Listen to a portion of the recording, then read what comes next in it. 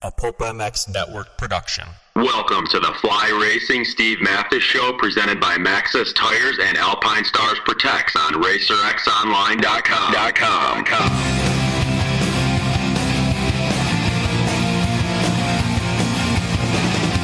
With your continued support of our sponsors, we have surpassed 1,000 podcasts delivered with over 7 million downloads.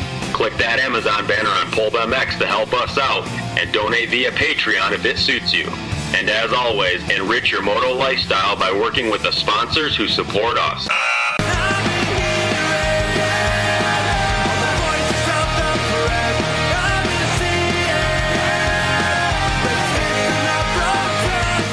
Original Moto Podcast, featuring legends of the past, stars of today, season previews and race reviews, introspection, opinion, facts, and laughs. Here's your host, Steve Mathis.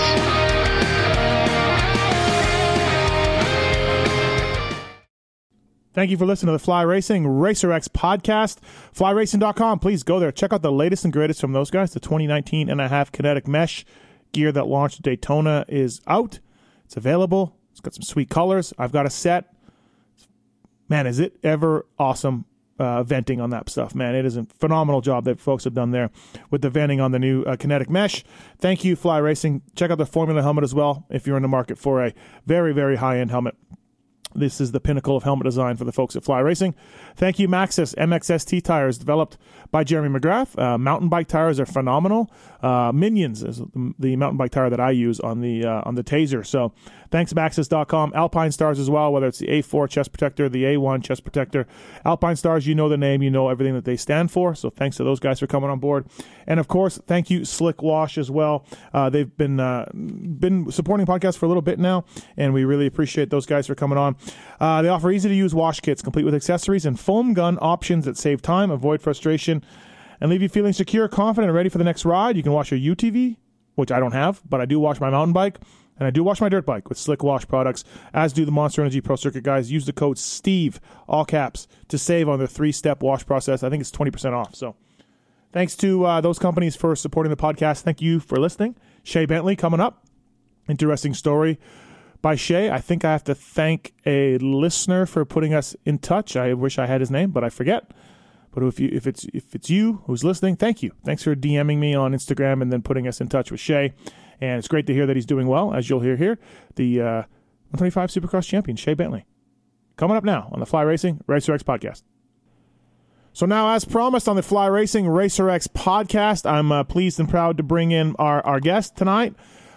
Doing myself and everybody else a huge favor in doing this podcast. 2000 Supercross champion, Monster Energy Pro Circuit rider. I guess they weren't Monster Energy back then, but Pro Circuit rider, Shae Bentley. What's up, Shae? How are you? Welcome to the show. Thank you, man. I'm doing great. Thank you for having me. No problem, man. It's been a while since I've talked to you. How's things going? How's everything going? Life is good. You have your good days and your bad days, and you keep moving forward. Right? Yeah, absolutely. Are you in Georgia? Yeah, I'm still in Georgia. I live in Sonoya. Okay. Right, about a mile from where they film Walking Dead. Oh, really? Oh, wow. Check that out. You ever go down there and check it out? Yeah. I'm pretty much there every day. So really, it's good. Yeah. They it's made this whole town grow. Wow. So you just go down there and watch the filming and just see what's going on? Yeah. Well, I take my dog for walks and stuff. Every evening. So we go right through there. Dude, you could play a zombie. Tell them you want to be a zombie. Hey, they got zombies that go through this town. I would fit right in. Yeah, exactly, right. Oh, that's awesome. That's kind of cool. When's the last time you got on a dirt bike? Oh, heck. Long time. Really? Probably, yeah. 2 years ago. No, that's not so long. That's not that bad. So. Yeah, well, it was just only for like a few days. So I have seizures. Okay. So the medication I'm on for that makes me see my vision isn't too clear. Okay. Whenever I'm going that fast. So. Yeah. So best to stay off of them for sure. Yeah. I'm not even supposed to drive. Dude, we'll get into your injuries and everything else, but man, you had a ton of them. Your shoulders, all the time. I'm sure you've done some other stuff. How does it affect you today, like 2019? How are your shoulders and everything else from a career that you spent probably just as much time on the sidelines as you did on the bike? You're right. I just had a shoulder partial replacement, but I went through my therapy and stuff, and then everything seemed to be getting better, and then it blew out cranking the lawnmower, and next thing I know, I'm out in the middle of the yard trying to pop it back in. Oh, my God, really? So, yeah. Yeah, so now I can't. Now it won't stay in for nothing, so they're talking about having to go back in and just do the full, and then I'll have to have that redone in like 4 or 5 years. But I got my hips, they're my knees. Dude. So, yeah, it's my neck, I've got a lot of bone spurs and stuff in my neck it's causing, but it's one thing, I dealt with all that, and biggest thing is, I got my kids now and my wife, so just I'm thankful for everything. Yeah. I'll take all the pain that Sure.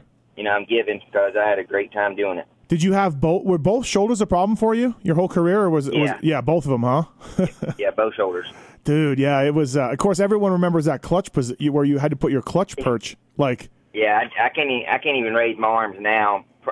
I can't even raise them up halfway. Holy smokes, really, huh? Jeez. Yeah, it just locks. I don't know how you rode a motorcycle with your clutch perch up in the air. I don't know how you rode it. Seriously, it was. You know what started it is I ruptured my spleen down at the Mini O's. And I had a week, almost 2 weeks to get ready for the first Supercross in Indianapolis. And I was riding, and I felt horrible. And just nothing was going for like 3 days.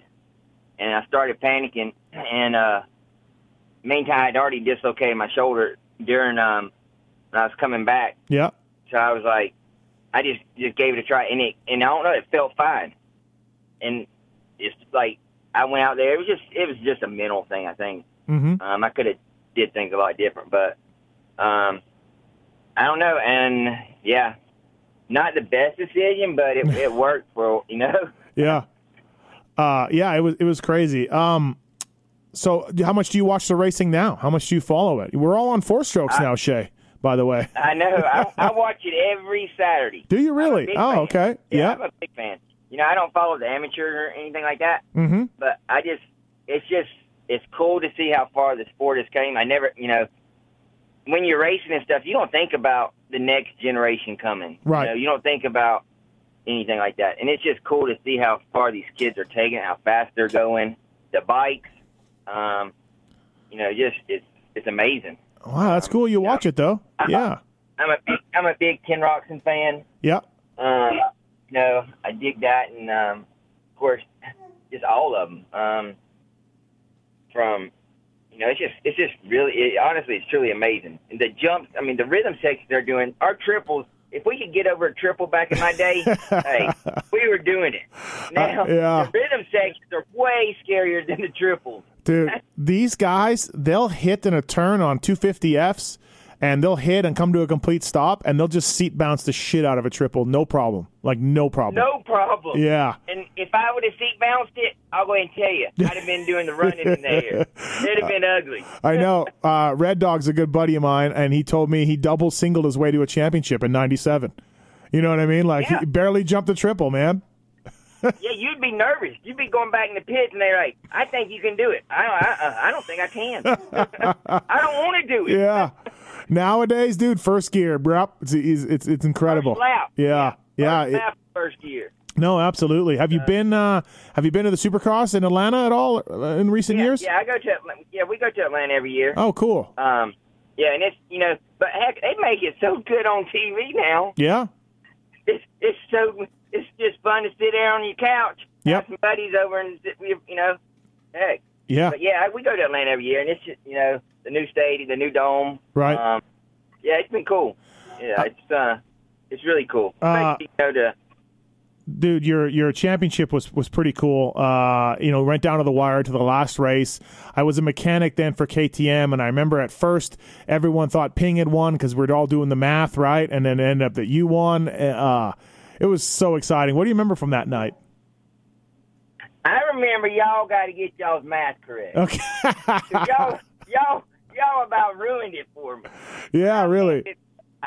Todd, my mechanic, he came up and he had just this crap face on. He was just like, and he didn't even have to say nothing. He just said, "I'm sorry, man." Yeah. And it just, I know what Ping felt because it ate me. Right. Right. But honestly, I didn't know anything about positions or anything. I just know that from the start, it just went to crap right out of the gate. It was championship race, and I should have been a little bit smarter. But when you're that age and it's your first one, you think you're invincible. So things went the way it went, and God definitely blessed me that night. I walked away with a broken ankle. My bars were bent so bad in the front end. It was one side, no front brake lever. Hey, my clutch lever was strong though. Yeah, clutch lever was fine. But it was definitely a crazy night. Heck, you're told you're lost, and then it was all emotion. Pure emotion. But it don't kick in until a few days later, anyway. Right. But it was definitely a highlight. Yeah, absolutely. I could imagine. Do you still have the plaque somewhere or the trophy? You have that somewhere? Yeah, I got all of it. Yeah. Yes, sir. Awesome. Yeah, I got it. I got it all. Did you get one of your bikes out of Mitch also, or no? Yep. Yes, sir. Yep, oh, cool. I got one of them. So, that's great. It's it's a blessing. Yeah, absolutely. You got 7th in Texas. It was a first turn pile up. I remember that. It was a crazy night. It was a huge pile up. Yeah. I was at the bottom of it. Yeah, absolutely. Just insane. Hey, so growing up, you grew up in Georgia, obviously, and I know you were a very good amateur racer. When did you start thinking that, hey, you can start making a living at this, or you want to be a pro motocrosser? Was there an age or at some point where you were like, holy, like I'm pretty good at this? I think it was probably in 1995. I was on Super Mini, and every year, like a lot of the factory teams would come down to a local track by the house before Gatorback, because Gatorback National was going, still going at that time. Yeah, and honestly, I could go as fast as them on my Super Mini. So it started kind of sinking in then that I have the talent. Right. Things all the cards have to fall in place. But then I got on big bikes, and I'm not gonna lie, there for a little bit. You win, and then you get knocked down. You win. Mm-hmm. To beat somebody, you got to be doing everything they're doing, right, plus something a little bit better. And then when you get hurt, you're crawling back up, and I got to get back to where they're at. Then I got to do something a little bit better to beat them. So it just got so frustrating. And after I ruptured a spleen in '97, before I even turned pro, I didn't know if I wanted to do it anymore. Really, huh? Wow. Yeah, I was. When I ruptured my spleen at the Mini O's, if the ambulance wouldn't have been right there, it could have been real bad for me. Oh, wow. It exploded.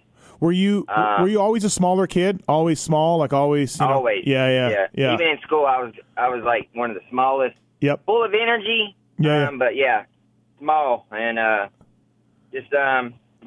think during my racing time, I was a $130, 35. Jeez, wow, that's crazy. Yeah.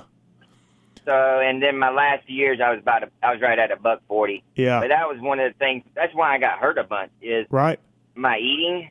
I didn't eat enough, and I didn't eat enough of the right food, I guess. I mean, I ate healthy, but just not enough of the right. I wasn't putting enough of the supplements and just everything. So, like, you look back and back in our day, it was, if you want it bad enough, you'll work for it. Yeah.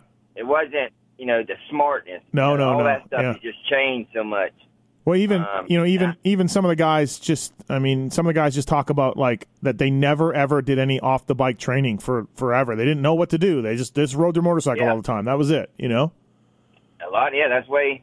And if you had that natural gift, you kind of get away with it. But even now, I mean, heck, by the outdoors, it's just you're coming off Supercross. A lot of them is going into survival mode. Yeah. You ride hurt. You don't know really what to do with that injury. You're bouncing back and forth. That the guessing game is so mental, and now they have someone to take that guessing game out. Yeah, absolutely. Did you grow up? Did you grow up like idolizing Yogi? Was he a hero? Did you know him? Was Yogi? Yeah. Yogi. Yeah. Him. At first, it was Keith Turpin. Oh, Turpin, way back in the day. Yeah. Yeah. He lived. And he still lives only about 30 minutes from me. But my dad used to always go to over to his dad's house, work on my bikes and stuff. Yep. And so started off with Keith, and then, of course, Yogi, and I was still, then it went to David Bailey. David's riding style and just, the way he did everything. Right. But yeah, them three, they rock. Turpin and Tishner on Suzuki's were good those years. Yeah, oh man, were they? Yeah, they were great. And Yogi was obviously, again, being friends with Red Dog. Yogi was so fast on 80s and coming up. Like apparently, I wasn't around. I was up in Canada, but Yogi was unbelievable as an amateur 80 rider and all of that coming up. Oh yeah, even Red Dog. Because I'm gonna tell you, I went to South Africa with Timmy and his dad. When I was 12. Really? Oh, I've never heard this story. Yeah. I've never heard this story. Yeah, I guess I was about 16, and Papa Fair, he looked out after me the whole trip, and because we were there for a few weeks, and it was great. And first week we were over there, we rode and did all that. Then we raced. I guess about the first week or second weekend. Then we went on a safari hunt the rest of the trip. Time of my life, and I tell you what, the first time I ever seen Red Dog was at Gatorback, and he never shut the dang gas off going in the sweeper turn by the finish line. He landed off the finish line, and he hunkered in, and that was it. He stayed hunkered in. Would this have been Red Dog Cowie days or Red Dog? He was on a Cowie, number 99. Yeah, 99. Yeah, exactly. Yeah, him. You had then Tony Haynes. Oh yeah. Man, that class, woo, it's always good. So you ruptured. You always think you look at these kids now, and you're like, man, I wonder if we went that fast. And it's like because you see these kids doing everything, and they live it now. It's a job, and I don't know, man, it's crazy. So you rupture your spleen in 97. Are you in line for a pro circuit ride? Are they telling you that you've got this job? Are you talking to Payton? Is Team Green helping you? What's going on at that point? Yeah, I was Team Green, and they were helping me pro circuit, and I was talking to Mitch, but they kind of wanted to see how I was going to bounce back from that. Right. So, but then I came back. I did Supercross, and I got fifth. I think I got fifth overall in the standings. I led like three of the mains. Uh-huh. It was good for having like 2 weeks of training. And then coming in the outdoors, Glen Helen crashed, knocked out, broke both wrists. So I came back for Troy, Ohio, led it, and I signed at Steel City. Okay, so I was talking to him the whole time, though. So 98, you were full privateer? Full privateer. Oh, okay. Wow, yeah. You look at your results. You got a fourth, a sixth, a fourth in indoors, some top 10 at Steel City. Yeah. Yeah. So full privateer, driving in a van. Right. So I lived in Ohio pretty much during the whole outdoor season with Tim Michaels and his family. So they, it makes you thankful for your pro circuit riding and all that stuff. Yep. But the pressure, is so much different. Yeah. but I can't really say it's different. It's just it is different because you put so much pressure on yourself, but then, you have somebody else putting pressure on you, too. Yeah. So you signed Get for off your ass. Hey, and especially if you don't win, we got problems. Wow. It's funny, Shae, like Payton's still around, Mitch is a friend of mine and everything else, but everybody who dealt with him now says he's such a different guy now than he was back then, Yeah. Back then he because he had kids. Go ahead. He'd bring your ass. Well, the classic story is he shipped all of you guys running shoes one time because all of you needed to be in better shape. So Bones, I didn't have a problem running. I was always doing that. But yeah, he would. You know what he did one time? It was after the Chaparral race. Okay. And me and Brownie got our asses whacked. So we were jogging, and he went forward and he put that thing in reverse, and he cussed us down.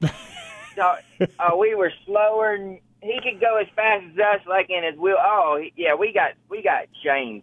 Mike went back to his agent and was like, "Man, I just had to stop." I was like, "Man, he's right." Right. Holy shit! Yeah. But the guy is so smart. He don't have all those championships for a reason. Yeah. And you can, and when someone's chewing your ass like that, be glad they're chewing your ass because that means they care and they have, they believe in you. Yeah. The problem is when they're not chewing your ass. Yeah. And that's when you got to worry. Yep. No, you're right. Yeah, absolutely. So you signed for 99, but you only raced one time. What happened? Shoulder? I'm guessing? No. What'd you do? Right. A week before, I won the Chaparral race. Okay. That's when I beat McGrath and Hemming. I'm on 125. That's the first race I ever raced, their factory bike. Yeah. I won both, and then a week before Indianapolis, I flew out and went to going through the whoops and had this section, and I just got a chirp. The bike chirped on me. Yeah. Kind of did the bog, and when it did, I stepped off and my wrist broke, and it was an ugly break. Oh. So I had to have surgery. And I came back from surgery, and I was racing Glen Helen. I was ready to race, at the end of the Supercross. Yep. And then wanted me to wait till Glen Helen. Right. And Glen Helen went down to the first turn. I'm coming through the pack, and I didn't even crash. I was hauling. I landed off a single jump, and the plate that they put in my arm weren't titanium, so it was kind of heavy for my bones and snapped my bones again. Oh, jeez. Oh. So I had surgery again, and then that's when I didn't race any race until 2000. Yeah. And did you have a 2-year deal with Mitch? No, one. So he brought you back with one race. He brought you back for 2000. Yep. Huh. Wow. I think he's seen how hard I worked, and I took it for real. It wasn't no joke. I wasn't in it for the Hollywood. I wasn't, Right. It's one of those deals where in this sport, I knew that you had to make your money and get out, but I truly loved what I did. Yeah. Wow. So 2000 comes. You get 5th at the opener, 22nd at Anaheim too. Crashed out. That was me and Mitch had a headbutt. I am in the qualifier. It's crazy. I can't remember what I did yesterday. But I can remember this. I am in my qualifier. You'd have to see the race, but the only way you could do this double, and it was a big one, was you had to wheelie this bump before it. Yep. Double, and you had to go to the outside. So, and man, every time I went to the outside, somebody, Robbie Horton, every lap would go to the inside stop to where you couldn't do the double. Right. I hate just throwing you out there, Robbie. I love you, baby. So I got like a third or fourth. I came in and Mitch was heated. I mean, his first glimpse, I got a Mitch Payton. I like pissed off. So doing Shae Bentley, I told him, I said, I run my own racing program. Uh-huh. This is either going to go really effing good or really effing bad. I was pissed. So it was elbows and assholes. That gate drop for the main event, and I went to pass. It was the first lap. I went to pass Preston and somebody else, and it was Camelback going up. Yep. And going into a right-hander, and I endoed. Yeah, that was the end of that one. Jeez. Now, were you feeling really good coming into 2000? I mean, legitimately, were you thinking like, "Hey, I can win this championship"? Like, were you? No. My goal was honestly to get the racing underneath my belt. I knew that I was capable of winning. But I knew I hadn't raced in a long time. Yeah, absolutely. And I just needed. My goal was to stay healthy and just get notches. Get one race underneath my belt, go to the next one, keep learning. Yep. And I knew I'd eventually win, and I knew that by the end of the season I'd win races. But I thought honestly, like Pingree and Casey Johnson, and then it was up to them. Yeah. And but God has a way of working, and things fell. Once I got to the podium, it was like that's when I was like, all right, I can do this. This. Yep. Then the next race I got second. Yeah. And it was like, and then I knew I was going to win Houston, flat out. Oh, really? I was like, yeah, this is mine. This is mine. I never worried about my qualifiers. I just wanted a good gate pick because I was always the one. I had the first moto blues, is what I call them. You kind of basically choke a little bit. Just you got to get the nerves worked out. Yeah, and as soon as that gate dropped for the main, I wasn't even worried. Wow, yeah, it was good. Took your first career win, in Houston. Yeah, then I won the next one, Minneapolis. It was, it's just a lot of people go and I think I can win. There's a big difference from thinking and believing. When you go to that gate and you can win, yep, it's on. So you won Minneapolis, and then we had a bit of a break, and the last round was in Dallas, like we talked about. Big first turn crash. Schnell's out front. Pingree's up there. Were you getting kind of messages on your board on what you needed to get, or you said Kenny Germain was your guy? I never looked at the pit board. As soon as I went down, I was going straight to the front, and believe it or not, I would have caught Schnell I was in fourth or fifth, and I was tripling past Preston through a rhythm section, and Preston cased it. And when he cased it, his bike came over to me, and I landed on his bike. And wasn't nothing he could have done. I mean, he could have went over completely, but I couldn't have done anything. So problem is I'm 5'6", trying to pick my bike up on the face of a jump, and it's already wadded up. So that's whenever I thought I got scared. Yeah. Only like you're like, oh boy, to go from the end. Right. Yeah, and then I passed two riders on the last lap. So. Wow, I didn't know that. So those two passes got you the title. Those two passes got me. Yep. Wow, that's awesome. And the reason everybody was off is because my buddy Bones, when he was adding up wrong. Yep. I guess but as soon as I heard, Bentley is your champion through Davey Coombs' microphone, through his headphones. Right. So that's whenever you got the I freaking won. Yeah, that's what many people remember you for sure. It's awesome. It's crazy. And I mean, you sit back, your name's in the sports history, like it's always listed there. It always will be. Pretty freaking cool. Yeah. Yeah. And I catch a lot of crap because if I could have stayed healthy and, honestly, I believe I'd have done a lot more, but especially because I always grew up with Ricky, and Ricky taught me everything. I mean, other than getting my ass whacked every week, it made me faster and a better rider. Right. So it was like, honestly, I believe I'd have done a lot more, but yeah, I got that one. I'll take it, and I'm very thankful. Now, if I remember right, did you get hurt right after, or was it right before the first national that year? I got sick.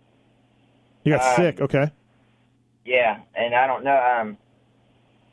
I was throwing up in diarrhea constantly, and a lot of it, I think, was from overtraining. Yep. But we went to test it out at Glen Helen like a day before we were going to Vegas, and James Coy was driving me home, and I was driving home, and I looked over at James Coy and I said, "You got to drive." And then all of a sudden, I just started throwing up bad, and it didn't go well at all. Lasted for about a month. I flew back home, started seeing my doctors. Yep. And I think that's when all my Crohn's stuff started. Okay. Crohn's. Yep. And, but yeah, and I had the plates taken out of my arm. So 2001, I came in, I was ready for 2001. Got my body, I went through, and I even changed my diet was strict. Yeah. But I still wasn't eating enough. Right. I burned a lot of calories, it didn't take days off. Yep. So my body, your body can only take so much. Yeah, it absolutely. So it was kind of one of those just years where it wasn't really working. You did 4 races in 2001, and then did you get hurt, or was it more sickness, more illness? More illness. Yeah, geez. So how many doctors were you trying to figure this out, huh? Oh man, well. Not enough, obviously. Yeah. It had to get real shitty before I found out the answers. and what was it? Was it just Crohn's, or was it something else? Yeah, Crohn's. Just Crohn's, yeah. Jeez. Yeah, and then your body gets so low that it starts catching other stuff. Mm-hmm. You're vulnerable for sickness, for everything else. Oh, man, yeah. My immune system, yeah.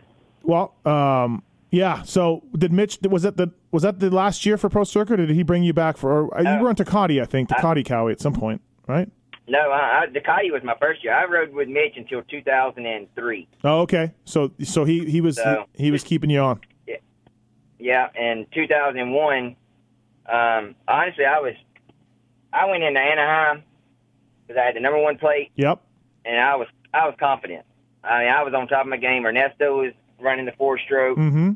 And everything was good until I can't remember who it was, but they I was clicking off, like I was moving. Let's just say that. Yeah. And they jumped in behind me, and they it was one of those where you land off the finish line and you cut back at an angle. Yeah.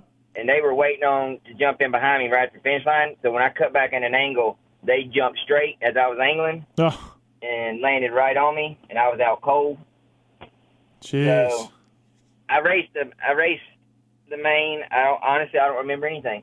Wow. And that race was all right. I did all right. The next weekend, San Diego, I honestly I didn't jump the finish line till the night qualifier. I was that messed up. So, but I think I got a 5th or 4th. I don't know. I was still good. I don't know why. Oh, then I broke my wrist. Jeez. And did a shoulder at Phoenix. Oh, Phoenix, yeah. Yeah, Phoenix. I remember, like you said, like Mitch had your back the whole time. Like you weren't racing much, you were getting hurt, but in interviews, Mitch is like, "We just got to get him healthy. We're gonna give him a shot. He's just got to get like." I was impressed that Mitch stood behind you for as long as he did. He must have re-signed you at some point in this. You know what I mean? Like me and Mitch. He could have dropped you. He told me. He said, basically, I was like his son. I cannot. My career would never have went anywhere if it wouldn't have been for Mitch. I mean, and of course, like I said, if he's cussing you out, it's because he believes in you. Yeah. If he's giving you, and he wants to win. That's what we're all there for. Yeah. So it was cool that he stood behind you. Yeah. He stood behind me, and even he honestly got so tired of seeing me hurt. I mean, he offered me positions to quit racing. Did he really? Yeah. Yeah. And he couldn't. He said honestly, I can't watch you get hurt anymore. And that was he wanted when I left in 2003 and went to Suzuki. Yep. It wasn't because I could have stayed there with it, but he thought a change would maybe be good and then come back there. Mm-hmm. He was just trying everything, but main thing is honestly he couldn't see me get hurt anymore and wanted me to quit.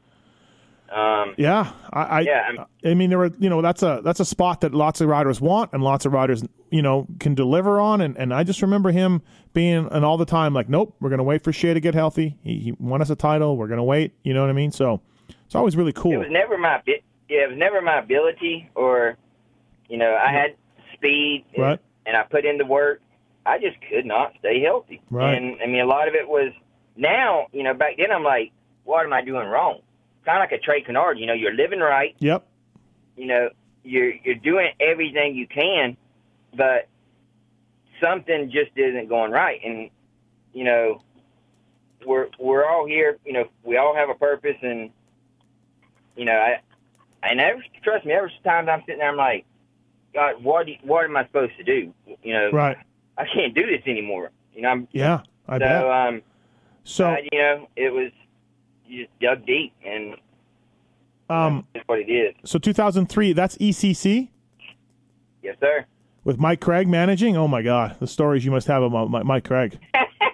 Oh, my God. I'm gonna play nice. Hey, you know what's crazy, though, is I don't remember this, Shae, but you got a third at Daytona and a third at Indianapolis on the ECC Suzuki. I got to say that's good results for that bike and that team, and I do not remember that. But nice work getting back on the podium. I mean, that had to feel pretty good. Yeah, it was real good. Yeah, I started, it was one of those things I knew I just had to find it. I had to believe back in myself. And once I got the first one, then Daytona started coming. And I wasn't riding work. Honestly, I was riding crappy. Yeah. Like, I should have walked away with those races. And then I started feeling good, and it was like, all right, it's coming. Started seeing you get out front with that lead pack, Yep. And make things happen right away. And I mean, that's a good result on that bike and team. Like I said, and considering your injuries too. So yeah, it was good. Are you managing the Crohn's disease at this point? Are you figuring it out? You figuring out what your diet and everything? Yeah, my dieting and everything's good. I just went to the doctor yesterday. They had changed up some of my meds. So I had it was like it was weird. I lost a very close relative, and kind of put me down in the dumps. I got kind of depressed. Mm-hmm. So they changed up some of those meds, but they have to watch out because of my seizures. I was having so many seizures there for a while. Right. But that's where I'm at. I'm sitting in the parking lot at the pharmacy about to get my new meds on. But yeah, I mean, everything's getting back. So you race. Yeah, like I said, you have good days and bad days. I got to have a few more surgeries. Sure. You raced one race in 2004, one race in 2005, and just, like you said, injuries and stuff. So when honestly, in 2004, I was scared. Yeah. I ain't gonna lie. I'd go to the line, and it was more, I was scared. Right. After that, after 2003, it was bottom line. Thanks to Shae Bentley for coming on the show. Fly Racing Racer X podcast presented by Alpine Stars, the Tech 10, the most advanced boot in motocross today. Maxxis Tires, MXST tires, developed by the King, Jeremy McGrath, so you know they're good.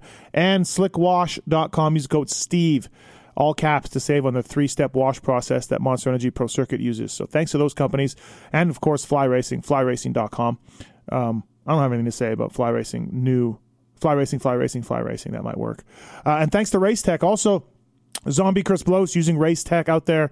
Dylan Merriam used Race Tech for Supercross. Ben LeMay currently using Race Tech outdoors. Tyler Medaglia, Mike Alessi, many other racers use Race Tech over the years. Pulp19 is a code to save on motors or suspension work or both. Get them modified, get them fixed up, whatever it is, Race Tech will have you dialed in. So thanks to those companies for making this podcast happen.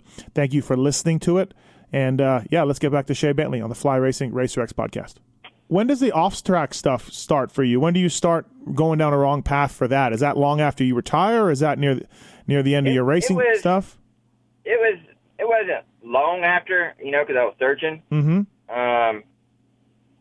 It wasn't too long. I mean, it was long enough, and it went to shit. Does it start with pain meds for you? It starts with trying to manage your surgeries? Yeah. it went with, it was definitely pain meds that started it, but that was never really my choice. I mean, yeah, for a while, but then to get off the pain meds, they give you Suboxone. Uh-huh. And the Suboxone had just came out, so Suboxone is one of those where it takes 100 people to get a drug passed through. And the drug had just got passed through. I stayed on Suboxone for a while, but the problem is with Suboxone, after a period of time, you go numb. You have no feelings. You don't give a shit. Your body's numb, and I was dealing with it. And they also give you Xanax. Xanax was my drug of choice. It would give me energy, where it would knock somebody else out. Yeah, that's what it's supposed to do. It would work the opposite for you. It worked the opposite. Jeez. And to come off Xanax, it's not easy.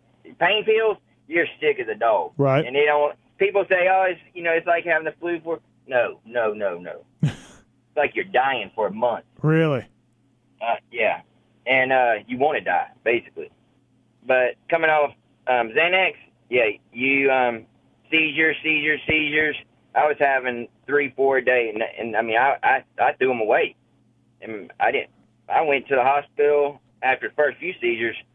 It was bad. Wow. And the problem is with my seizures is my shoulders were dislocating when I was having seizures. And so it's so hard because it was, and then it was numb and everything. And it was a fight. It's a fighting battle. And right. I can honestly say I'm through, you can put the shit in front of me and I don't want any of it. Right.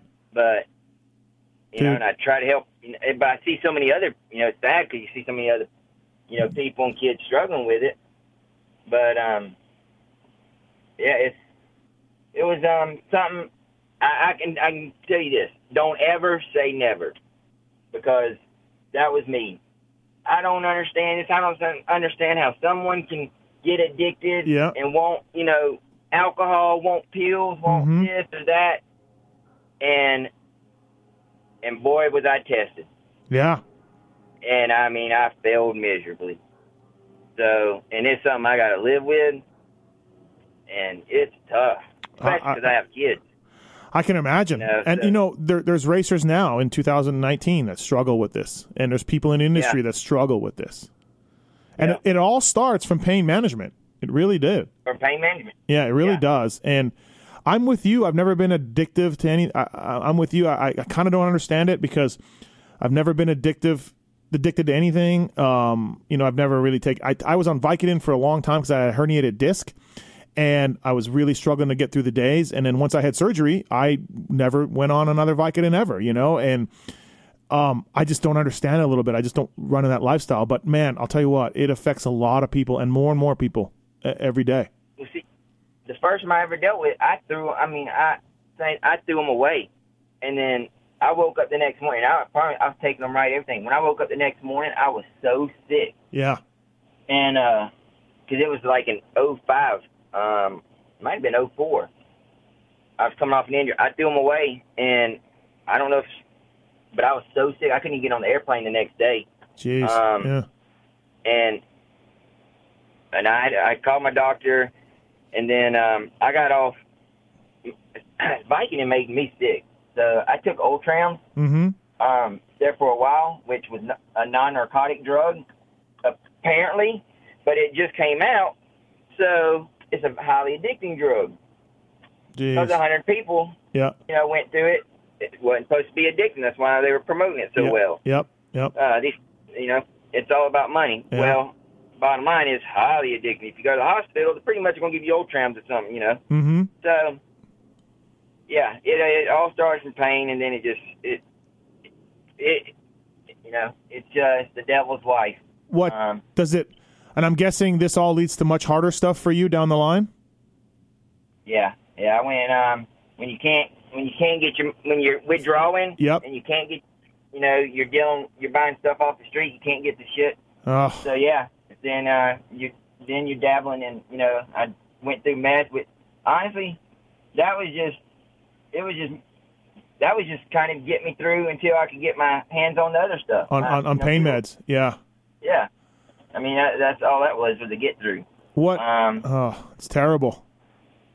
And it's crazy. Like, you were the ultimate high is winning a Supercross championship and being, one of the remembered. And then 5, 6, 7 years later after you win this championship, this is where you're at. This is terrible. Yeah, you're buying stuff off the street. You're doing anything you can, and it's amazing how it controls your mind. Because from the time you get up in the morning, if you don't have it, you're looking for it. And it just, because you know how sick you're going to get. Yeah. And the thing is, you're not getting high. You're just maintaining. There is no high. Right. You're just maintaining. You're just living. At some point, you have a job with Tucker Rocky, right? You're a rep.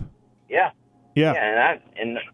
I stayed on old trams, and you couldn't ever tell. Yeah. But then I got off the stuff, and that's whenever I got on the Suboxone, which was fine, but they gave me Xanax, and I never taken Xanax, and then I took a Xanax, and I'm supposed to be clean, and I'm high as a kite. Oh, dude, yeah. I mean, I'm cleaning the house. I am selling stuff left and right. I'm King Dingaling. Dude. And yeah. Are you losing friends and family at this point? People are just kind of turning their back on you a little bit? Everybody I lost friends and stuff, but everybody I have in my corner right now are true friends. I have family. Not one of them ever glimpsed. My brother, my wife. Yep. I went through a divorce. And I can't knock them. I did the same thing. Yeah. So, yeah. But every person I know I have right now, I know in fact they're with me through thick and thin. They support me. They know I'm a fighter.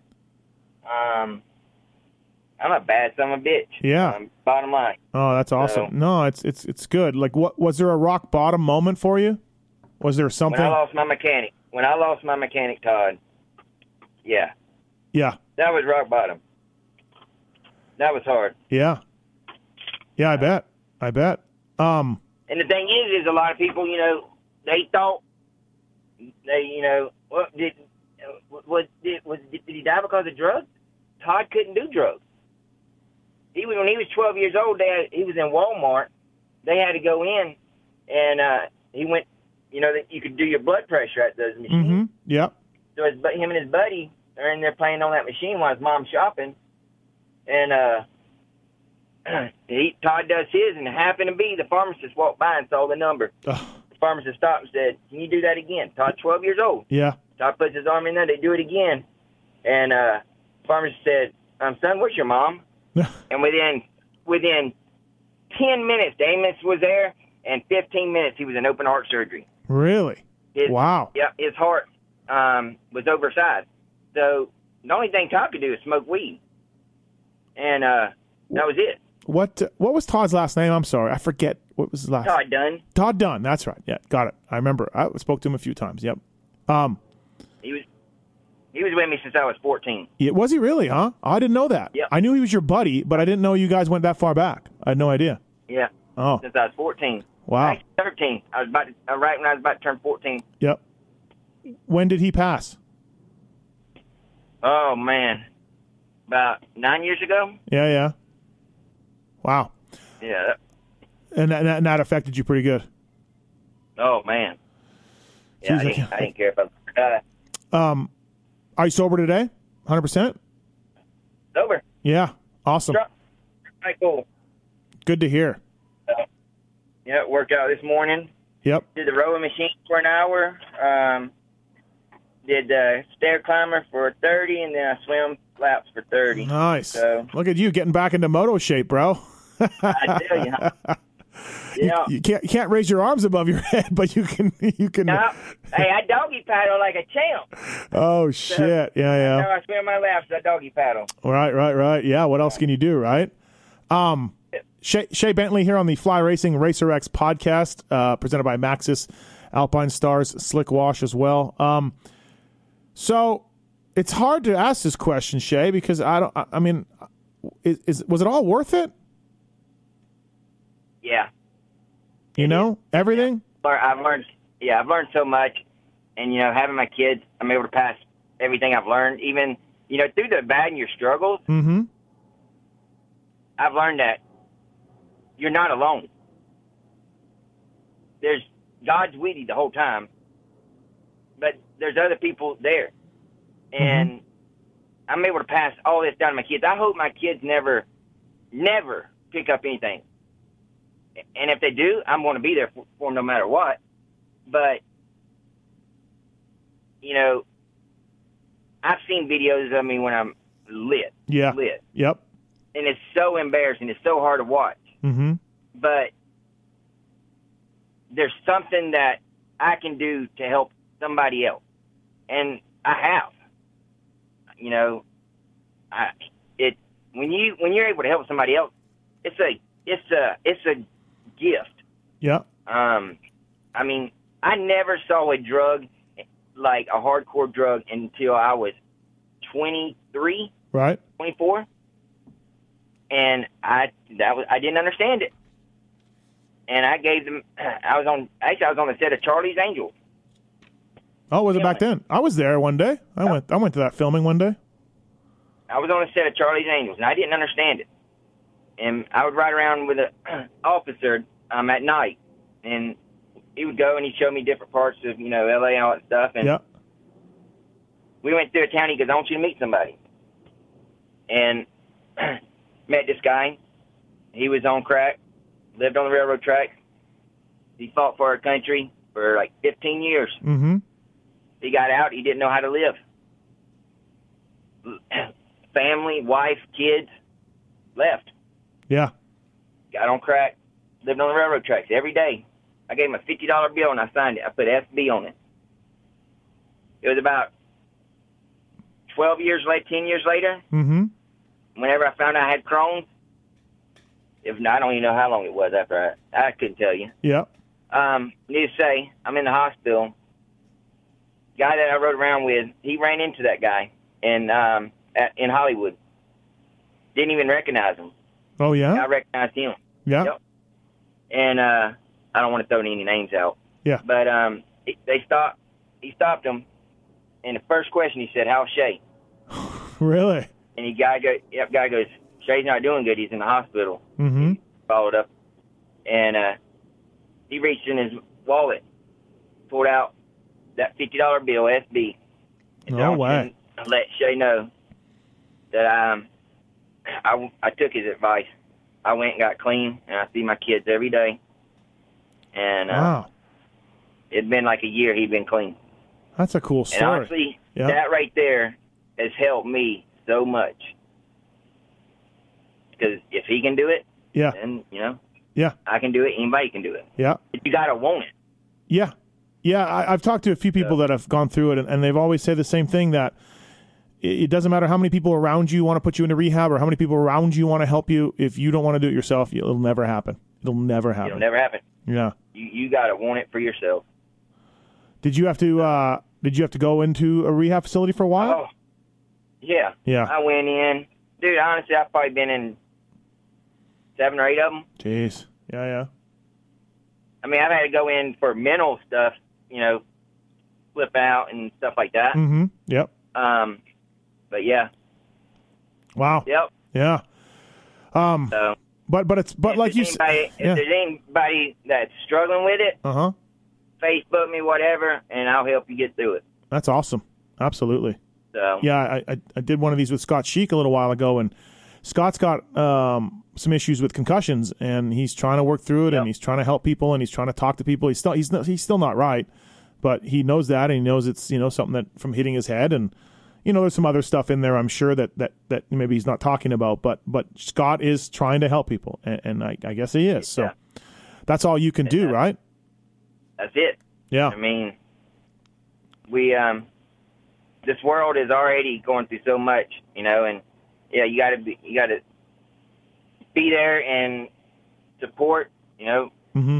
Same thing as anybody that's over there and struggling with PTSD or whatever. Yep. Best thing they can do is come over, talk about it, and help somebody else. Right. And that's awesome. You fight.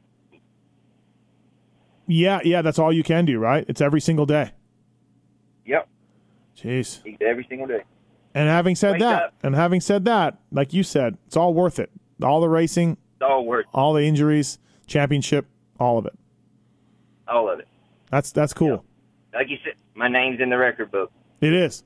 Yeah, it's really cool. That's an awesome part of thing, and I'm glad you're still into the sport and you're not bitter and you still watch it and you're still all excited about it. It sounds like you are. Some people turn their back on. Yeah, there's no bitterness or anything like that. I'm actually amazed. It's awesome, and to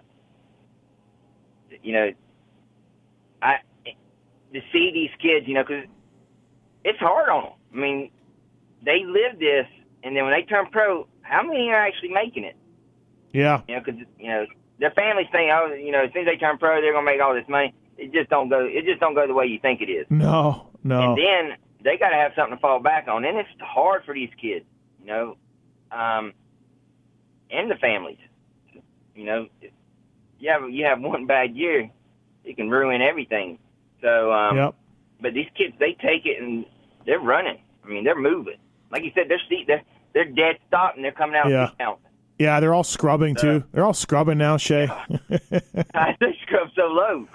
Yeah, no, absolutely, right? So, I tell you.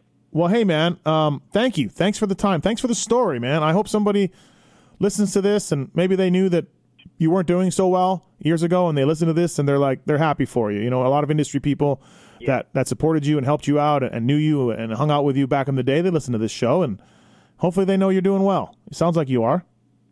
Yeah, I'm doing really well. And, like I said, I've got the right people around me and I'm very thankful. My wife, my kids, my mom, dad, brother, and just all my family, close friends. Yeah. A lot of people run from, and I can't, I have to say I agree, to a certain extent, but then some of the best people and the most real people have been the shittiest people I've met, or, on drugs and don't care to get off of them, and they'll tell you that they're real. They're not fake. They're going to tell you, hey, you are being shitty right now. What you're doing is messed up.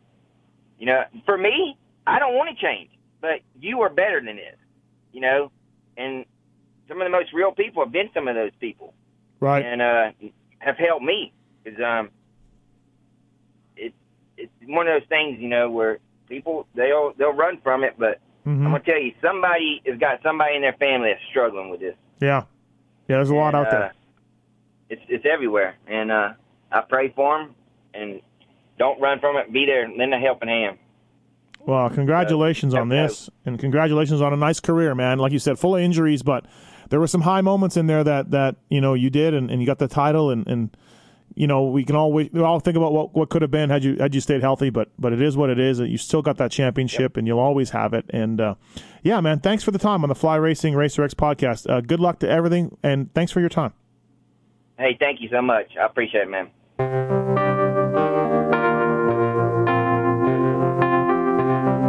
Thanks for listening to the Fly Racing Steve Mathis Show. Don't forget to check out some of our past shows, including motocross legends such as The Bad Boy, Rick Johnson. I looked down and my hand was junk. I mean, it was sitting over to the side. The tendons were jerking in weird places. And my biggest disappointment with Danny Storbeck is that he never said sorry. Because Danny and I were friends, and we've never talked since. Brian Lunas. Before the 500 event, Dave and I fly to Germany, go down to Stuttgart. There's this little shop out the back of the mall factory. We get our cylinders, take them back, and, off we go. And, we ran Nicosil cylinders as a factory part for a handful of years before anybody ever saw it in production. Dave Arnold. And McGill was all, how he did the big pancake thing, and he's got the thing, he's completely laying on the gas tank trying to miss his tree. I mean, he would have gone even harder, jumped farther if that tree hadn't have been, if it hadn't have been there. The Hurricane, Bob Hanna. I love the guy. I don't dislike. I think he's the greatest competitor this sport ever had. Absolutely 100% in my mind. I firmly believe that statement I said about these modern-day guys in Switzerland or Holland or Belgium on 45 minutes on the same bike. You're not beating Roger. Are you crazy? They're not doing it. If they think they're so much better nowadays than they were in those days, they're fools. They're different bikes, different times. The beast from the East, Damon Bradshaw. It got to the point where I didn't want to leave home, and once I got to the race, I wasn't into it. If I wasn't going to give 100%, I'm not going to take their money. The working class hero, Doug Henry. It was definitely an emotional moment for me, just thinking to myself, that's it, and it's amazing the stuff that goes through your head in a short amount of time of the things that, that I was going to miss. The Dogger, Ron Lachine. Until you really open your ears and you want to listen to what they're saying, it's like beating a dead horse. And I know from personal experience, did anybody ever sit me down? Of course they did. Everybody did. Pro Circuit's Mitch Payton. There's two ways to make the money. One is you can sign for money, or two, you can earn the money. I'm a high believer in earning the money. I think they ride better when they earn the money. 7-time Jeremy McGrath. I was so mad, so disappointed and so frustrated that I pulled pit and I left. Every point counts. I could kick myself to this day for not just riding around in 10th. It's been no problem. My ego got in the way, The O Show, Johnny O'Mara. Stuff that you'd sit there, you didn't even want to ride it, you just wanted to just look at it all day. I mean, I got a chance to test all that. I like that era I was in, I really do. Search Pulp MX in the iTunes store to enjoy these and over 800 great motocross podcasts.